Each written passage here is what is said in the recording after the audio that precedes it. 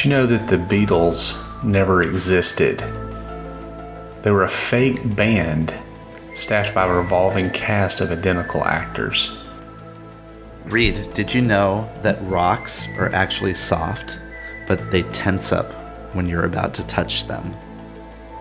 The entire universe and all your memories were created just last Thursday. Reed, I don't know if you heard this, but Humpty Dumpty, he didn't actually fall off the wall. He was pushed.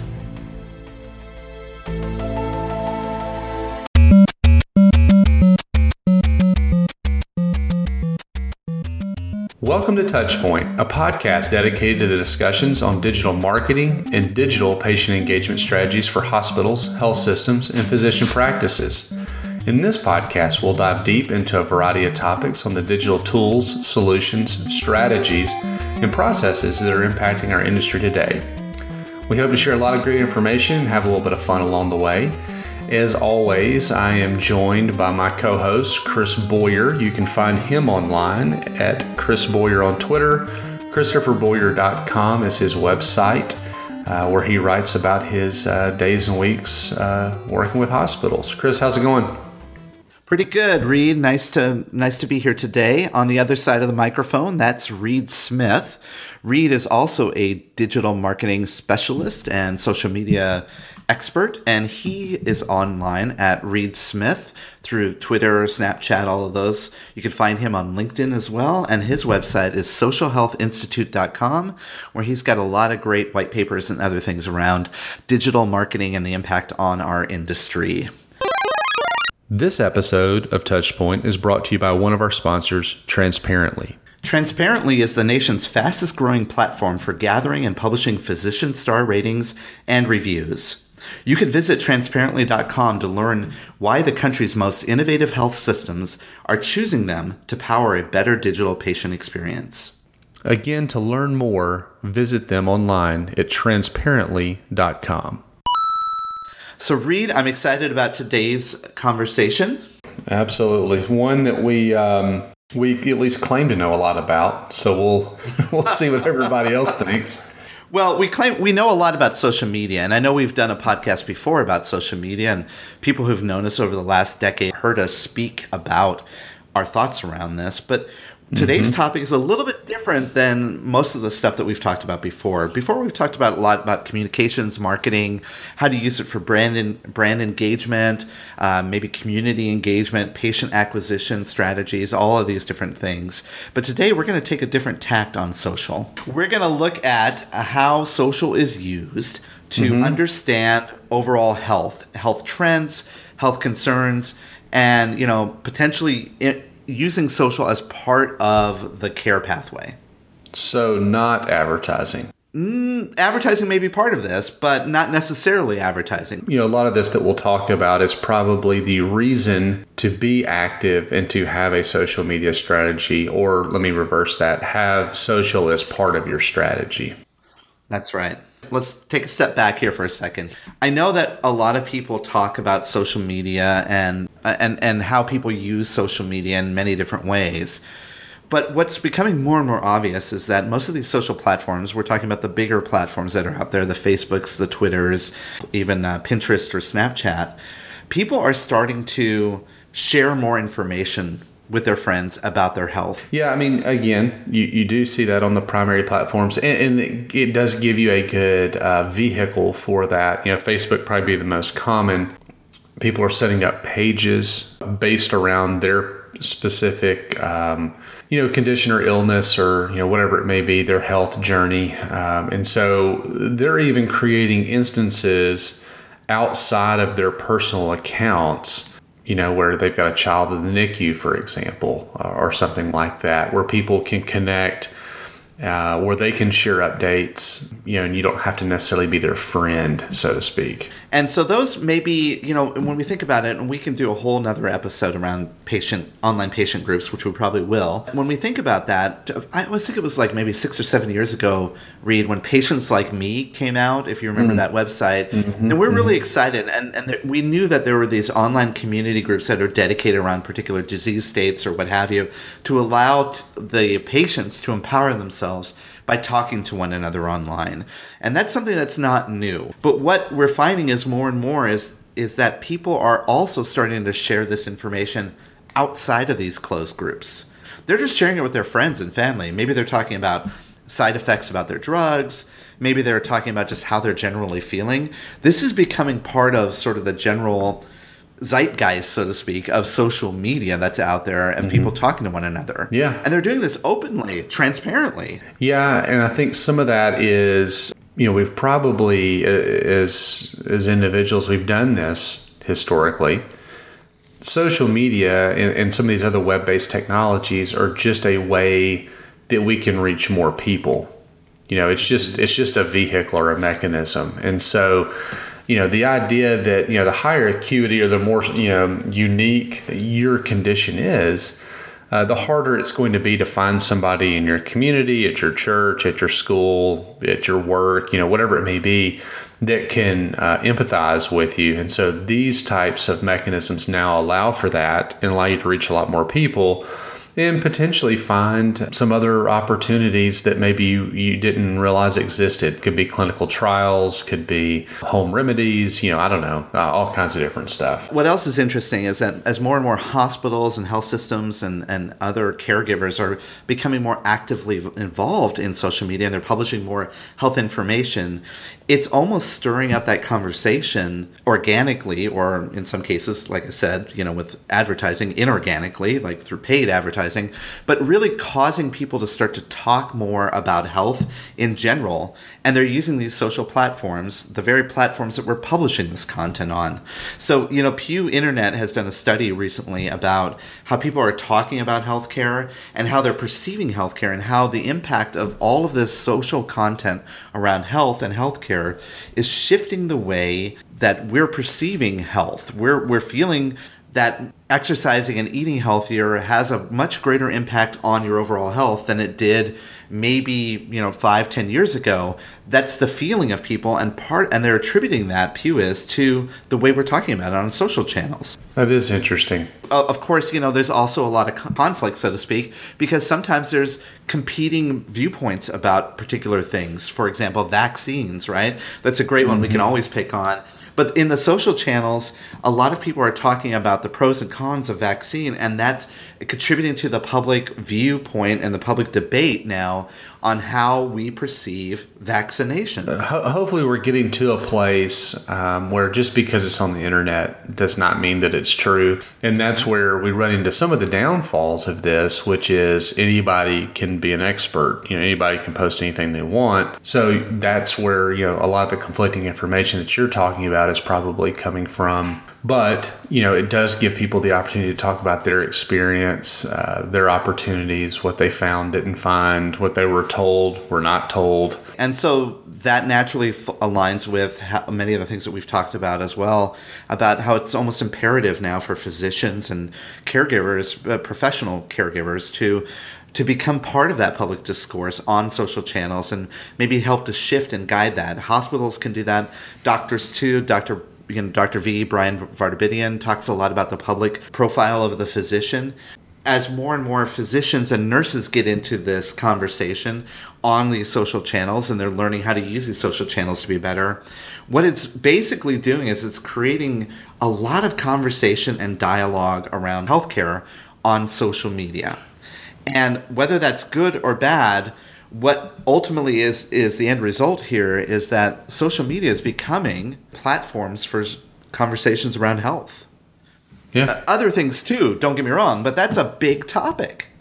So naturally, coming full circle, now that we've created this sort of platform where all this health conversation is being talked about, now we want to talk a little bit about how organizations that are starting to use this conversation in different and new ways, not just to create communications and better engagement with their communities, but now they're starting to use this in a little bit of a different way, as a way to potentially get information from these social platforms. We've talked a lot about patient growth over several different episodes, probably, through an advertising mechanisms and things like that. And this maybe doesn't apply to everybody, but, using social media for clinical trial recruitment, a little bit of a different type of patient growth. something very specific population, a little bit of a different viewpoint and outcome in mind. And this could be hospitals and clinical researchers. It could be pharmaceutical companies. It could be even medical device companies. What they're doing is they're using these social channels to help identify and find the people that potentially could be impacted by their product or their trial. And they're reaching out to them and either overtly by connecting with them directly or advertising to put relevant ads in front of them to help bring them back into a clinical trial, using social targeted advertising as a way to potentially help people. Yeah, for social good. Again, there's many service lines, and some folks do not have clinical trial applications at their organizations, and that's understandable. But this is an interesting way to start looking at those public dialogues, those public conversations that are out there. How people are using these things to provide a resource that they probably or maybe didn't know about. About 5 or 6 years ago when I was working in a hospital system, I remember we were talking about using social media for clinical trials. And the IRB didn't even have guidelines for that. They thought social was like kind of hands off. But now it's kind of flipped entirely. The National Institute of Health has put out guidance regarding using social media as a way to bring people into clinical trials. It's become part of their outreach now. Yeah, I think that just shows the maturing of these platforms. It's hard to ignore the utilization rates, especially of something like Facebook. And then with the targeting capabilities, the demographics that are in there as part of those targeting capabilities, it just makes too much sense. And I think what they're realizing is that organizations are going to use these. There's a real reason to use these. There's a real way to help people, and that's something they needed to address, and they did. Much better than the old way, which is put flyers in the physician's office, right? Right. Still probably useful, but this way you've got a better opportunity to reach some folks that you would normally otherwise reach. So I think the application of clinical trial recruitment is a really interesting one to show the benefits of social. Another one is around population health. You want to talk a little bit about that? Much like clinical trials, this is not something that, we initially were using social media for, maybe still are not using social media for to really any extent. But as we see, social media has been an influence for change with individuals, with communities, making it easier for larger numbers of people to, share information and things like that. It has the strength to actually impact population health. The platforms itself are set up for that sort of two-way dialogue and allowing for that interaction between people to share information. It's like a double-edged sword. If used for the good, it works really well. If you could facilitate sort of that mutual dialogue between the people that are talking about their health and you as an established health company or hospital or what have you, that's a good thing. But on the flip side of that is, as we talked about, that also anyone could be the expert on social and could potentially take this off the rails a little bit. Yeah, they can. I think the thing about social is that, while most population health has probably been a one-way dialogue, historically speaking, because we were using traditional channels to, help push some of that stuff out, at least online. Now community events, that's a whole different thing. Now we're able to move support groups, different types of education into these environments that allow people to participate, not just consume. And we see organizations, like big established organizations, like, we're involved with the Mayo Clinic, so I use that as an example. Often we hear about these now international patient groups that connected through social and are now being pulled together into some more monitored and collective groups where they can actually actively talk about their rare disease states. They could talk to one another. They're facilitating conversations and for support purposes. I think all of that shows that the public health benefits of social media far outweigh some of the risks that might be associated with that. But again, this is not easy, right, Reed? We're going to have to spend time and make a commitment to using these tools the right way. The big asterisk around all of this is that we don't own any of these platforms. So we have no idea what Facebook's going to do tomorrow. Right. And so we're kind of left dealing with or using the tools as they currently sit. And as they mature and morph in their use cases and things like that, you've got to take into account that we have to use these as best we can, and that a certain feature may not be available next week, or new features may be available next week. And so this isn't just kind of a, set it up and walk away kind of a thing. You've got to be, actively participating, actively using these platforms, to understand, how they're going to work. The advertising piece is the advertising piece. So even on the clinical trials side, there's probably always going to be a way to try to recruit using some of these platforms. Mm-hmm. But as we're talking about population health, that's a little bit of a different animal.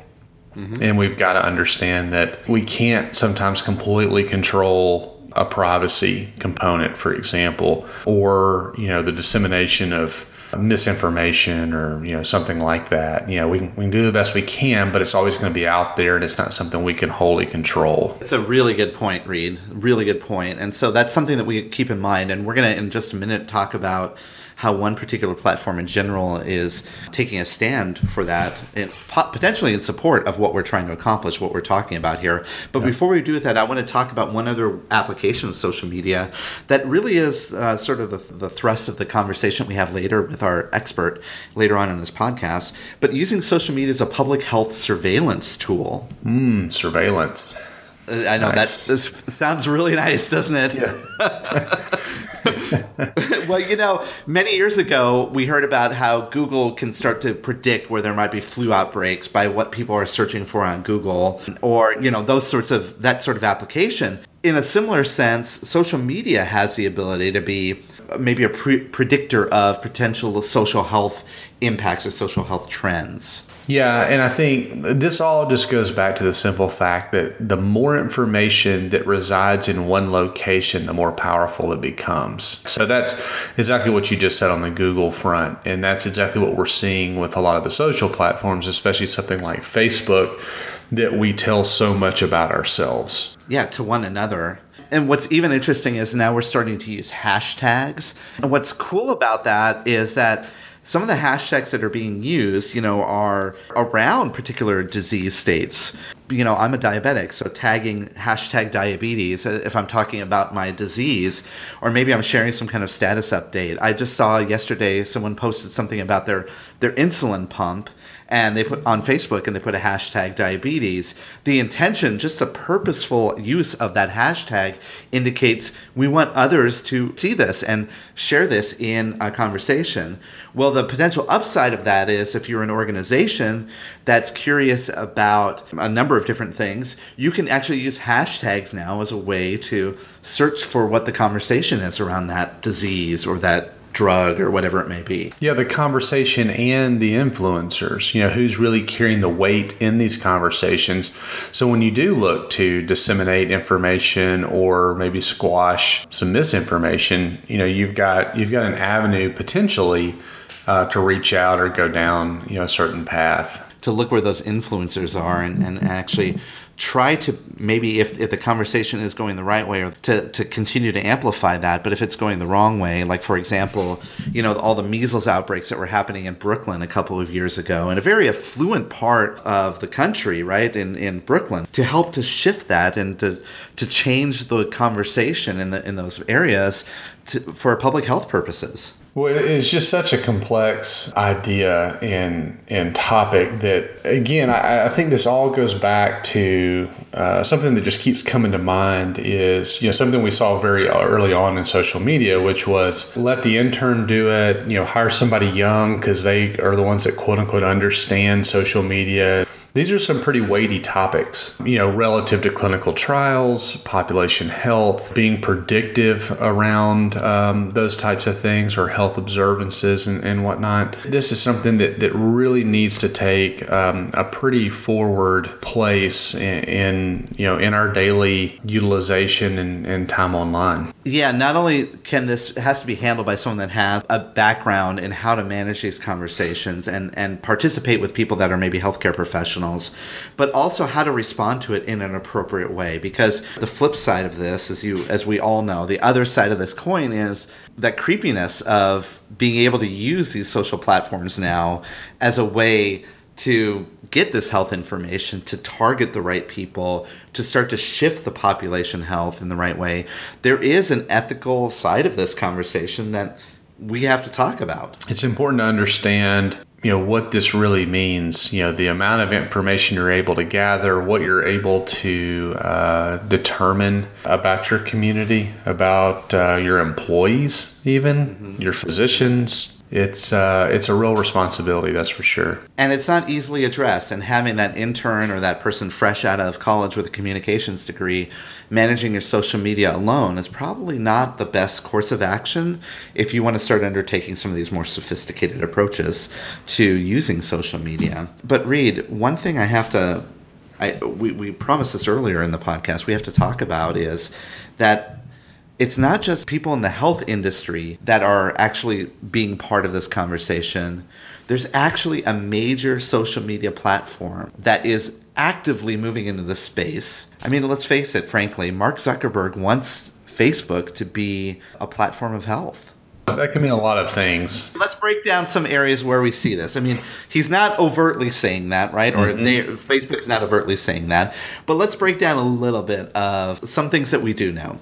Okay, we all have heard of the mood manipulation experiment that they did in 2014, where they started to, people that are managing Facebook's algorithms were starting to track the mood of people, and they were starting to try to shift the mood of people that were posting a lot of negative information to more of a positive mindset by sharing more happier information to them in their news feeds. And when people heard about that, what was the reaction? What was your reaction when you heard that, Reed? I don't know that I want anybody following along that close. And quite honestly, I don't know that I'm following along that close with myself. Someone else keeping up with how many things I've posted in a row that fall into a certain category, regardless of what that category is. You could argue like, oh, well, that's cool. If I post a lot of things about cars, I'd like to see more things about cars, whatever. That's fine. You start getting into health, you start getting into emotions, things like anxiety, depression, stuff like that. That starts hitting a weird chord with people, I think. It really does. It does. And the fact that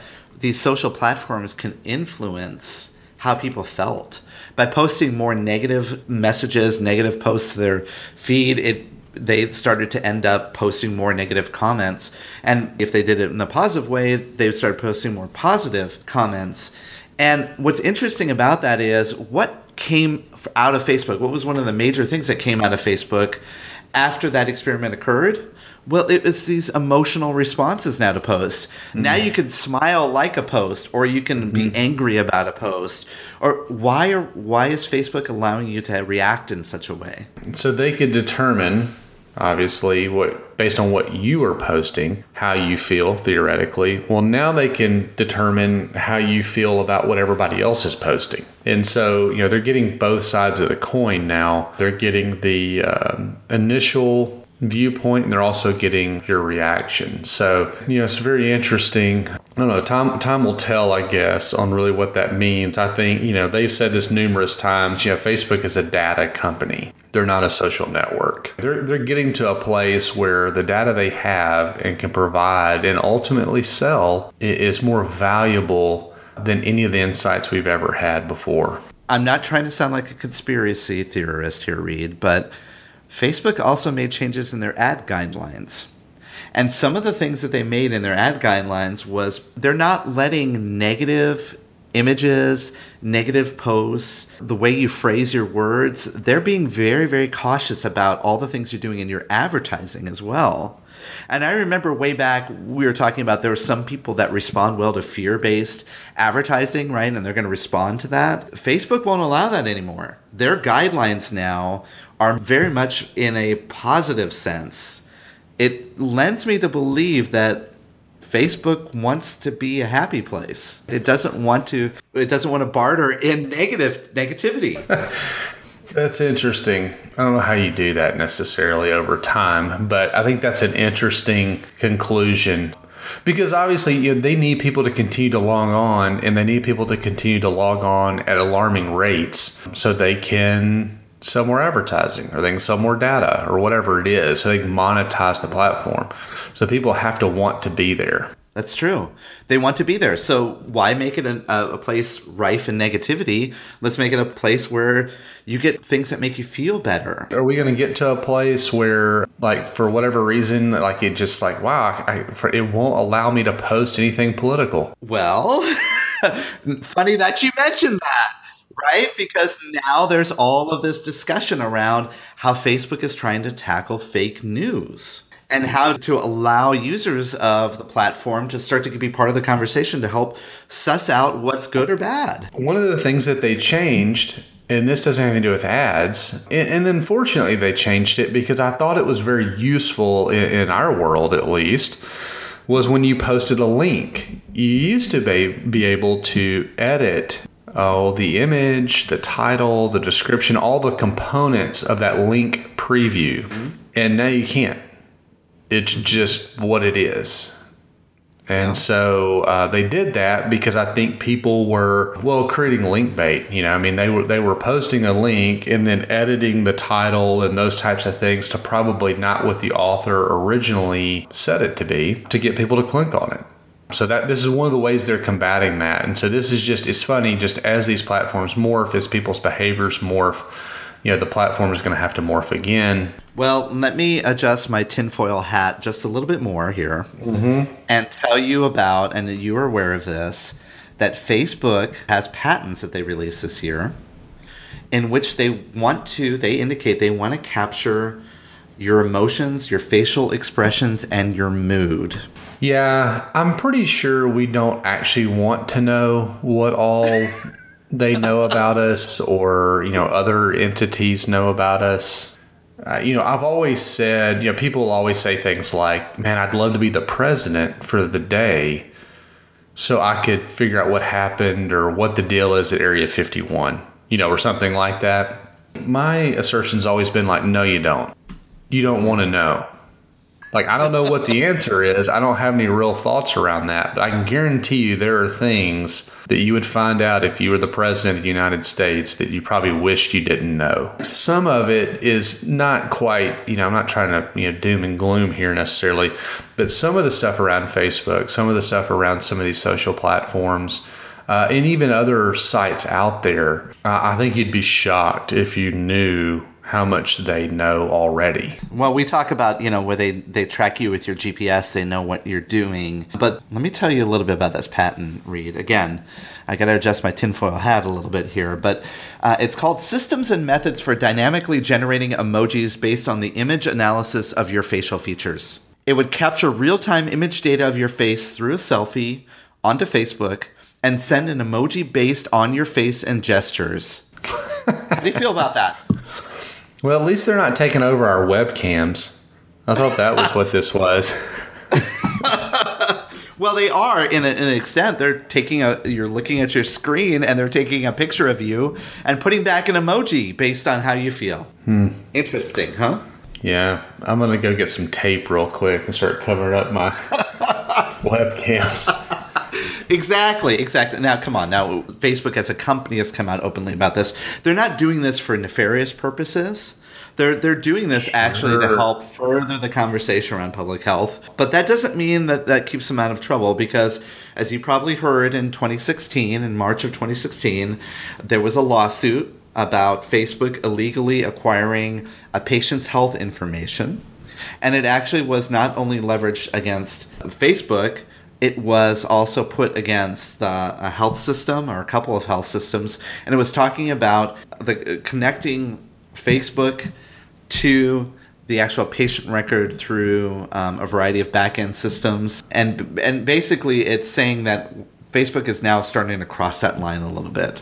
Now, that lawsuit never really went anywhere, but the point is that the public, as transparent as we are, as we learn more and more about these things, is starting to push back a little bit on that. And that's getting back to that thing that we always talk about in social media, which is the creepiness of being able to share all this information and having exposure to all this information. So at some point you have to weigh the benefits versus the privacy concerns. and I think I've told this story before, but you take somebody like Doug Ullman, who used to be the CEO of Livestrong. He's at Pelotonia up in Ohio now, and has had a 3-time cancer survivor. And the first time he got it was in the mid 90s when right after his freshman year in college. And the doctor told him that there's probably a dozen other people, and I may be getting these numbers wrong, but there's like a dozen other people in the U.S. that had the same thing he did. And his comment was, I would gladly give up the privacy around my condition to connect with those other dozen people. So some of it's personal, some of it's going to have to be, what do you want? What is beneficial to you individually? And then quite honestly, just staying up to date, abreast of whatever the privacy changes and things like that are. I've said this a number of times, but I still, wholeheartedly believe that, privacy is an illusion at this point. So short of not being on all these platforms and not being on the internet, I don't know that there's really a lot you can do. It's incumbent upon us as health systems, as health professionals, if we're in pharmaceutical and medical device, whoever we're using the social information now to help impact and further drive some of our initiatives or our desires. I think that we have to remember that we're here for ultimately the public good. Sometimes there may be some creepiness of that, but ultimately, if we use that data in the right way, if we further health in any kind of incremental way, I think that the benefit of using social media in this way is powerful. Hey, Chris, before we go too much further, jump into this next segment of the podcast, I did want to mention and thank one of our sponsors, Influence Health. They've got a consumer experience platform that covers several things. And correct me if I'm wrong, but we've talked about content management systems on this podcast. Yeah, we did. What about CRMs? Mm-hmm. Yeah, we covered CRMs for sure. And then obviously each and every week we talk about digital marketing. So digital marketing systems, in one way, shape, or form have probably been covered, right? That's right. Digital marketing systems. And I would say that we even talk about it in a way of that overall digital consumer experience. Well, there you go. I would recommend for anybody interested in one of those topics or anything else. They've also got some complimentary solutions on their website. But head over to their website, take a look at what they've got and what they're offering relative to CMS, CRM, digital marketing systems, kind of how all that is woven together in what they call their consumer experience platform. Find your way over to influencehealth.com. Touch point, touch counterpoint. There are two sides to every story. Ready, fight!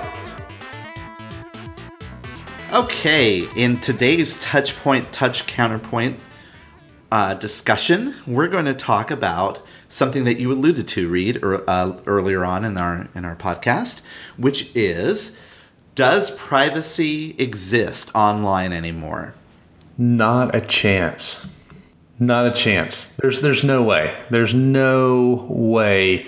And now I'm speaking to, and I assume we're talking about kind of the average online user. They've got, I don't know, maybe a Facebook account, a couple of other social profiles, email, they're on the internet every day, that kind of thing, right? Mm-hmm. Yeah, no privacy. I say that there is a level of privacy that does exist, and that people, if acting responsibly, can develop a sense of their own sense of privacy. Now, when we talk about, clearly people know when you connect to the internet that it's you, that sort of thing. And there are ways that, if you get really advanced, you can kind of spoof your address and get into the dark web. We're not talking about that. But what we're talking about is maybe the concept of privacy has evolved a little bit. Sure, you're not going to be anonymous anymore, but you can set up your privacy settings through all the social platforms, even through Google itself. They just recently said they're not going to be looking at your email anymore to get information about you. They're not going to be looking at it anymore. Yeah, but the point is, though, is that we're setting up that platforms today, Google, Facebook, even Amazon, is obviously wanting to know a lot about you, but they're giving you the tools that you need to maintain a sense of privacy. So I would argue that privacy does exist. But to see, that's the exact point. And we're talking about the average user. We're not talking about, somebody that looks over their shoulder all the time in life. We're talking about the average user. And the problem is these platforms aren't going to give you the tools. So we can have a conversation about the tools themselves, but they're giving them to you, which means you have to then go do it, and you're not going to. No one's going to do that. And then, somebody tells you, you have to do this, that, or the other, and you might go and do that. And then shortly after that is followed up by some ridiculous Facebook post about paste this on your wall so they can't use your photos or something. That's not a thing. And so you end up falling for all these like weird gimmicky things after a while. It's kind of like identity theft. It's like you never really think it's going to happen to you, so you don't do anything about it. Well, come on, Reed. I think you're being a little bit alarmist now. Now you're the one that's the conspiracy theorist. Please. People can set up their privacy settings. Facebook actually makes it very easy for you now to set up your Facebook privacy settings. It kind of guides you through what you need to do. Tells you clearly if you click this button what it means, what it doesn't mean. Google is doing that as well. Look, privacy does to a certain extent. Again, not that privacy of you're completely anonymous, because clearly you can't be. You have to be a real true life person to be participating on these social channels. But that sense of privacy does exist. On tools where there is an expectation of privacy, right? When we get to Twitter, forget it. You're in the public. People can get you. But even then you can block people. Yeah, a sense of privacy exists, not actual privacy.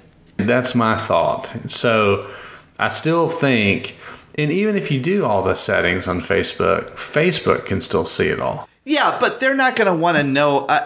Clearly, they want to know some information about you. I agree with you. They are a data intelligence platform. But they're looking to really, as Google does, to de-identify that information to get a better sense of you as a persona, not as an individual. I don't think Mark Zuckerberg really cares so much that, I had a donut for breakfast yesterday. That's not really the intention of what Facebook tracking information about me. Yes, they want to know about the general behavioristics of a person my age and what they're doing, but he's not getting to me individually, and he's not allowing advertisers to come directly to me unless I explicitly give them permission to do so. Unless they're selling a donut. And then they'll serve an ad up to you.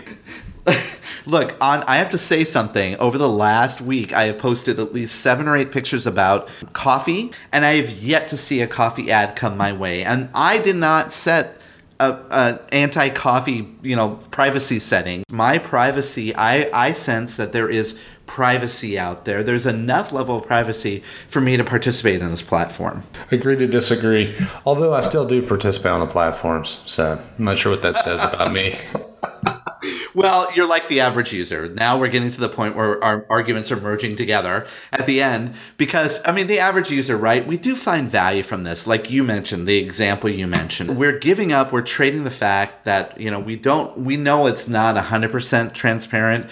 If we want to be anonymous, I imagine that we could go to great lengths to be anonymous on the internet, and we do a pretty good job. But the security of our world, we use credit cards. You and I are talking on the internet to one another. We're texting one another. Everybody knows everything about us. So I think that whole sense of security is shifted in this day and age. Don't you?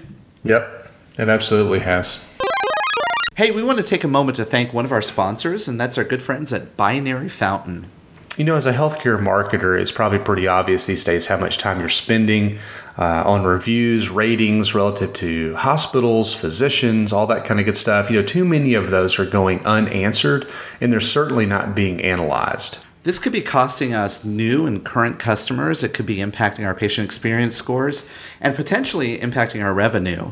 Luckily, our good friends at Binary Fountain have an online reputation management platform called Binary Health Analytics. If you'd like to learn more or even schedule a demo, visit them online at binaryfountain.com. That's binaryfountain.com.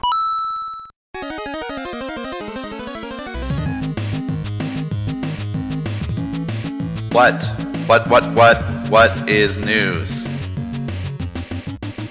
All right, we are trying something a little bit new, and I guess old at the same time. So what is old is new again or something, however that thing goes. Because Chris and I do see so many news articles through the week, and they may or may not have anything to do with what we want to talk about or are talking about on that week's podcast. We thought, well, let's surface a couple of articles we feel would be interested to those listening, and just touch on those and give people links to them so they can go out and search a little bit more. And then obviously they may turn into full podcast episodes at some point. So this is the new and revised What's News section. What article did you find this week? Well, Reed, you're going to be happy to know that I found an article about Google Glass. Google Glass is back, baby, with a new vision.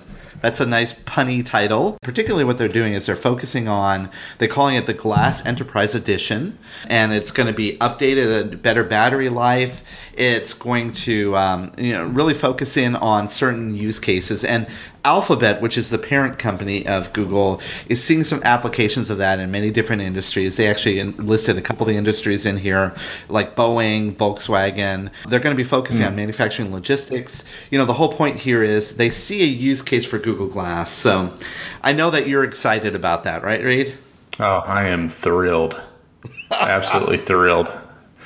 No, I do think, and I've said this all along, for the average user, I'm not sure, or the average person, I should say, I'm not sure that they're the user for Google Glass. I think it's more industry specific. I think you think about, talking about healthcare, for example, pre-op checklists for physicians, being able to look at or communicate with the pathology or, lab department while they're in the middle of surgery, and bring, consults in virtually when they're actually in the middle of surgery. I think stuff like that makes sense to me. I think the idea that just some random person, even me, is going to wear Google Glass is maybe a little bit of a stretch. Well, we'll see at the next conference if you're wearing a Google Glass or not. Yeah. Oh, man. Yeah. What's your article, Reed? Yeah, so I tracked down one, or actually came across this. It's on the New York Times, and again, we'll post a link to it from just a few days ago, and it's about Facebook, our good friends over at Facebook that we've been talking about today. Facebook seeking to satisfy publishers may let them charge for articles.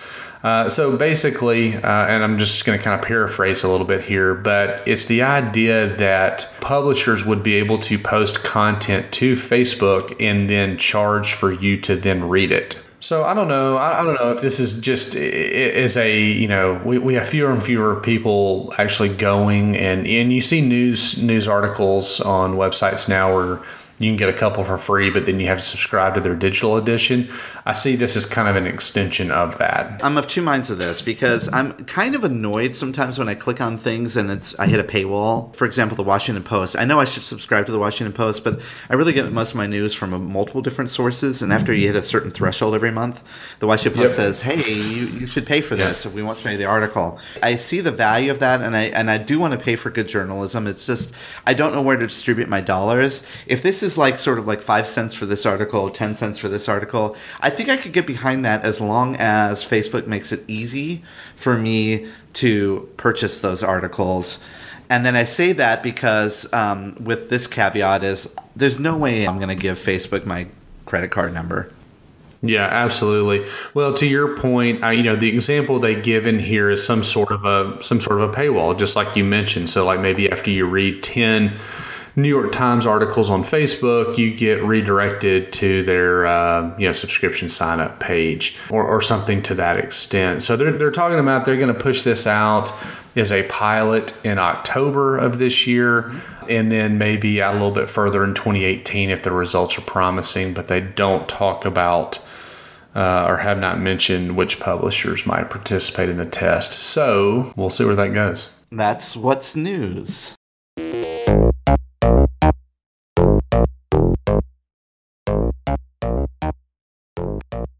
Today, I am pleased to be talking to Amelia Roberts. Amelia and I got to know each other. She actually listened to one of our podcasts, and I think we connected, even though we, at one point in time, we lived in the same city, because I used to live in Washington, D.C. Amelia, welcome to the podcast. Hi there. How are you? Good. Glad to be here. Good. Amelia, why don't you let people know that are listening in, give them a little bit of background about yourself. Hi. I grew up around technology, social media back when I was a teenager in that MySpace era. So as my use of so as I grew my use of social media and my general population, our use matured as well. I have family members who are in business. I've always been interested in helping them with their marketing. And as I entered into the healthcare field, my use of social media changed and shifted towards, social media for healthcare. Learning that striking up conversations via social media with people who can help my patients was easier doing it, to be quite honest, via social media than it was being on the phone. One thing led to another. Solutions by Amelia is where I am. Yeah, we're gonna link in our show notes to your LinkedIn profile so people could see a little bit of your background, because I see that you're a certified Hootsuite professional and that you've been in this space for a very long time, probably about as long as I have. You and I connected and we started talking about a very specific, I guess it was a study that you did. Can you tell us a little bit about that? Yeah, Stanford University MedX has a Everyone Included project or research study. Not that long ago, they had a call for submissions in 2016, and I submitted an idea. I was paired with a group that we talked about suicide, conversations around suicide, and if we could measure conversations, period. And, thanks to hashtags and the social analytic tool they gave us access to, we were able to measure hashtags around a few topics, and we were able to learn a lot. Okay, so you were measuring people's conversations utilizing hashtags, and specifically around suicide. And the intention here was to align social media conversations with potential clinical intervention. Is that the purpose of the study? Not so much intervention, but to see who was driving the conversations around suicide prevention, specifically. Who was participating in those conversations, initiating and moving the conversation along around that topic. We feel as though when healthcare people are initiating important conversations, that others listen. And so we just wanted to see, first of all, are healthcare professionals talking about it? And if so, how much is the conversation happening? What is sparking the conversation? And because of the measurement tools, simpler signals, we were able to see and track who initiated the conversations. We were able to learn a lot, and we were able to learn that, officially, we all feel like we need to have more conversations, but the research showed us, yes, we do need to have more conversations around this topic, and we were able to see our charts were able to show spikes, and we were able to see what caused those spikes. A lot of times they were like around conferences, around a particular topic, or they were around blog posts being released. So we were able to see some of the things that did spark conversations around the topic of suicide prevention. Interesting. Now, has the study is it concluded now, and have the results been published? We have a blog post. I can definitely link to it, but it hasn't been published in a peer-reviewed journal as of yet. The findings that you found, how do you feel that can be applied to healthcare in general? Well, I'm encouraged by what I am seeing in terms of how pharma is using social media listening tools for adverse drug reaction monitoring. There's a neat article called Social Media Screening for ADR Monitoring, Like It or Not. And it talks about how pretty much people will voice on Twitter or social media that, hey, I'm taking this drug, name of drug, and I just threw up. Or, hey, I'm taking this medication and I have a headache. People are more likely to do that and share that than they are to call the 800 number and the tiny print on the bottle or lodge an official complaint. So pharma is actually using this now to help inform their monitoring and surveillance. But the use cases for how we can listen to conversations that are happening, especially conversations around healthcare, the uses are endless. Yeah, I could see that. Certainly could. And I'm thinking back to kind of historically, before social was around, there wasn't really a way that you can kind of track your side effects or your adverse conditions to the medication you're taking, except by talking to your medical professional or your nurse or what have you with that direct face-to-face. And I know that at one point in time, while it's still around, websites, patient community websites have launched where people could talk about a particular disease state, and side effects that might come from the medications that they're taking, like Patients Like Me and other things like that. It seems like social media is much easier for people to just kind of talk in general without having to sign into something or to sign up for something. In the overall digital spectrum, how do you see social media playing a role with communicating between patients and not only between pharma and people taking their drugs, but maybe even patients to their doctors and their nurses? So when it comes to providers interacting with patients via social media, that is still an area that I can't necessarily promote that we go into as far as doctor-patient relationships via Facebook. I can't advise that, but I do know physicians who are a part of patient communities who listen to the conversations that are being had. To be quite honest, there's times when studies come out that patients are aware of and that they bring to the physician's office that might, in that community, be a hot topic. And I do know of physicians who are part of patient communities for the social listening aspect of it purely. They're not contributing, they're not giving medical advice, they're not advising. They're just a part of that community where they are. And as professionals who are part of population health, community health, recognizing that there are communities online and that recognizing that this is where some of our patients view advice as being something that's credible, just recognizing that I think is important, whether or not we agree with it or not. Whether a physician gives a certain advice about a certain topic related to kids' health or a mom blogger gives advice, recognizing that the patient will weigh both sets of influencers and make a decision. Not that we agree on, listening to mom blogger or not, just being aware of what our patients might view or where they might be going for information. Just being aware of that, of what makes up their community pretty much, I think is important. What are your thoughts on Facebook having that sort of level of information about you? I'm not surprised. I will say that Facebook has allowed you to react to posts that you see. So they are curious about how you are feeling, and there is definitely a great potential there. But when you start to get into running ads, my view of it sort of opened up because I see how people can learn about things that can really improve their life, because Facebook does have all this information about us. They know what we're liking. They know the associations that we're following. They know of the bloggers and websites that we're going to. And they're able to allow people to be helped. There's a great amount of information out there that can be used in a very good way, in a very positive way. But the flip side of that coin could be that potentially can be also, there's a negative aspect to that, isn't there? I would say that Facebook wants to be a happy place.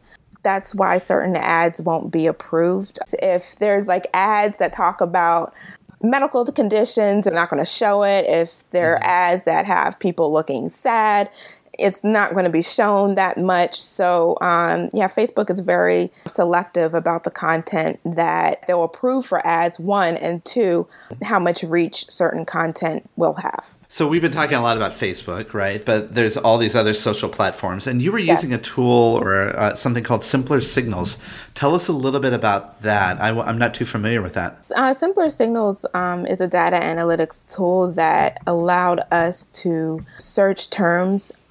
We use hashtags like #zero suicide, and we were able to see who started the conversations around that particular hashtags. When there were spikes, we could also, change the dates in terms of our time span of who has been using this hashtag over the past 6 months. It's a platform that's built for research. So it's a pretty robust tool. They're partnering with Stanford University, of course. They partner with NIH, Harvard Medical School. The application here is for clinical use. It looks like I went to the website here.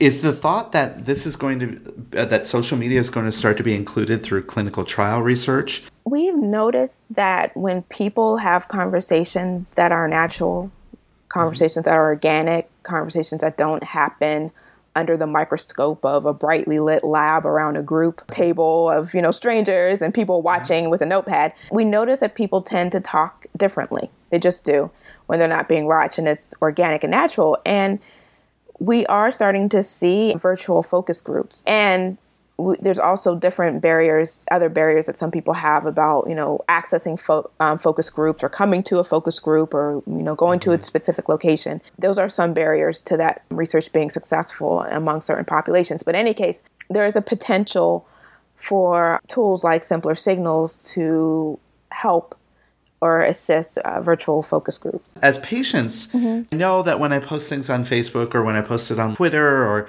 or even write a blog post, I realize that that's kind of open and accessible to people. But what are your thoughts on that about, patients and privacy of some of the things that they're posting and the application of that to the healthcare profession? Zuckerberg recently had a conference, I'm not quite sure, where he gathered the online community managers of several pretty large Facebook groups. And in that conference, he mentioned a few times online patient communities. He talked about his, loved ones who had this strong connection with people of their Facebook community, how resources were able to be given that helped his loved one through a post-op process. I personally have a few friends who've had, major surgery, and they got resources from that group that they brought back to their physician. And to be quite honest, from what I've seen as someone in the healthcare field, patients tend to want us to be aware that they are doing their homework, that they are doing their research outside of what happens inside of the office visit. The medical professional reaction to a patient bringing in research really should not be one of surprise or horror. Because if it is surprise or horror, the doctor says, "Oh no, you're in a Facebook group, that's horrible." The patient may not feel comfortable bringing in other more questionable research back to the doctor the next time. They might just hold on to themselves and leave the physician out completely. So seen that go not great as well. So I would say that from what I've seen, and I'm sure there's people who have a different view, that patients want their physician to be aware of the fact that they do have a community and that their community does help them along in making decisions. What would you predict in 2, 3 years, maybe even 5 years from now? How do you see social media as being part of the patient experience? So I would love to have a version of Facebook that's encrypted and HIPAA compliant and somewhere where people already are. We had a patient that, so I work with kids who have chronic illness, and I work with them through their teen to college to adult years, right? So after a certain point, I need to call them directly. I can't necessarily call their parents and ask about what they're doing. So there's this one particular patient, and actually it's not just one particular, they're teenagers. What can I say? I view their health and compliance differently than they do.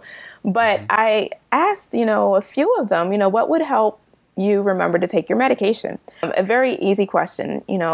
I don't want, them to grow into an adult that, has a burden on the ER.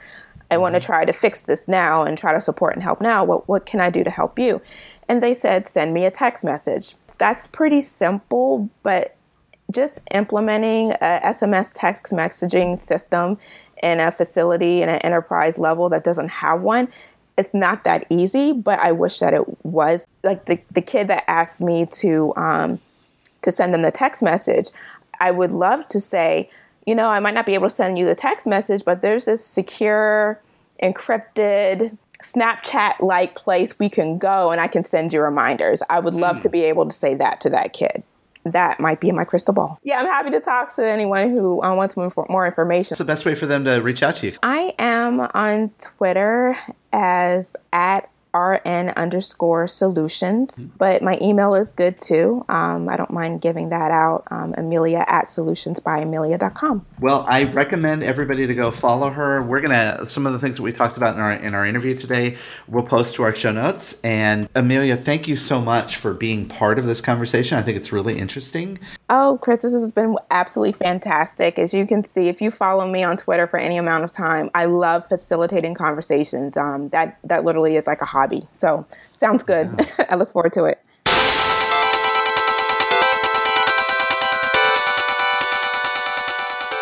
Okay, with that music, we're getting near the end of our podcast, and at this point, we always give out recommendations.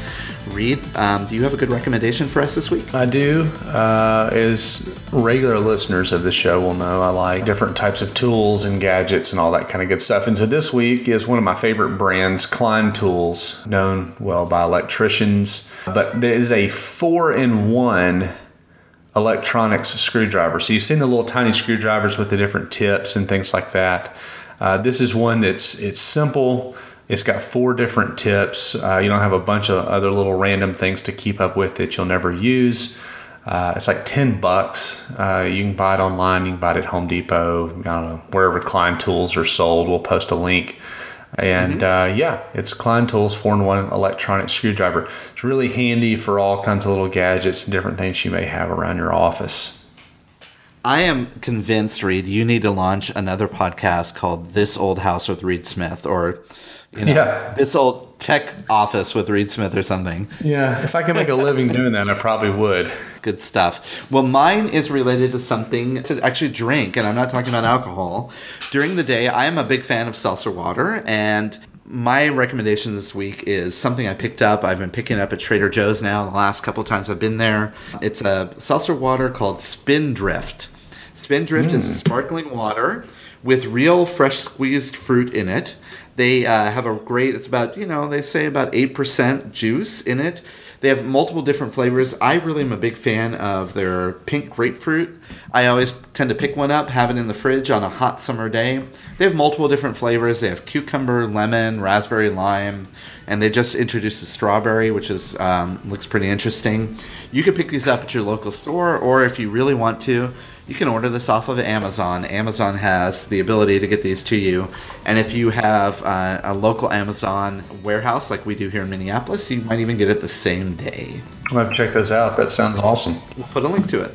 Reed, so we kind of alluded to it a little bit, but we are going to be participating in an upcoming healthcare conference, the Healthcare Internet Conference. Absolutely. Back in here in Austin, Texas, much like the forums were back in May.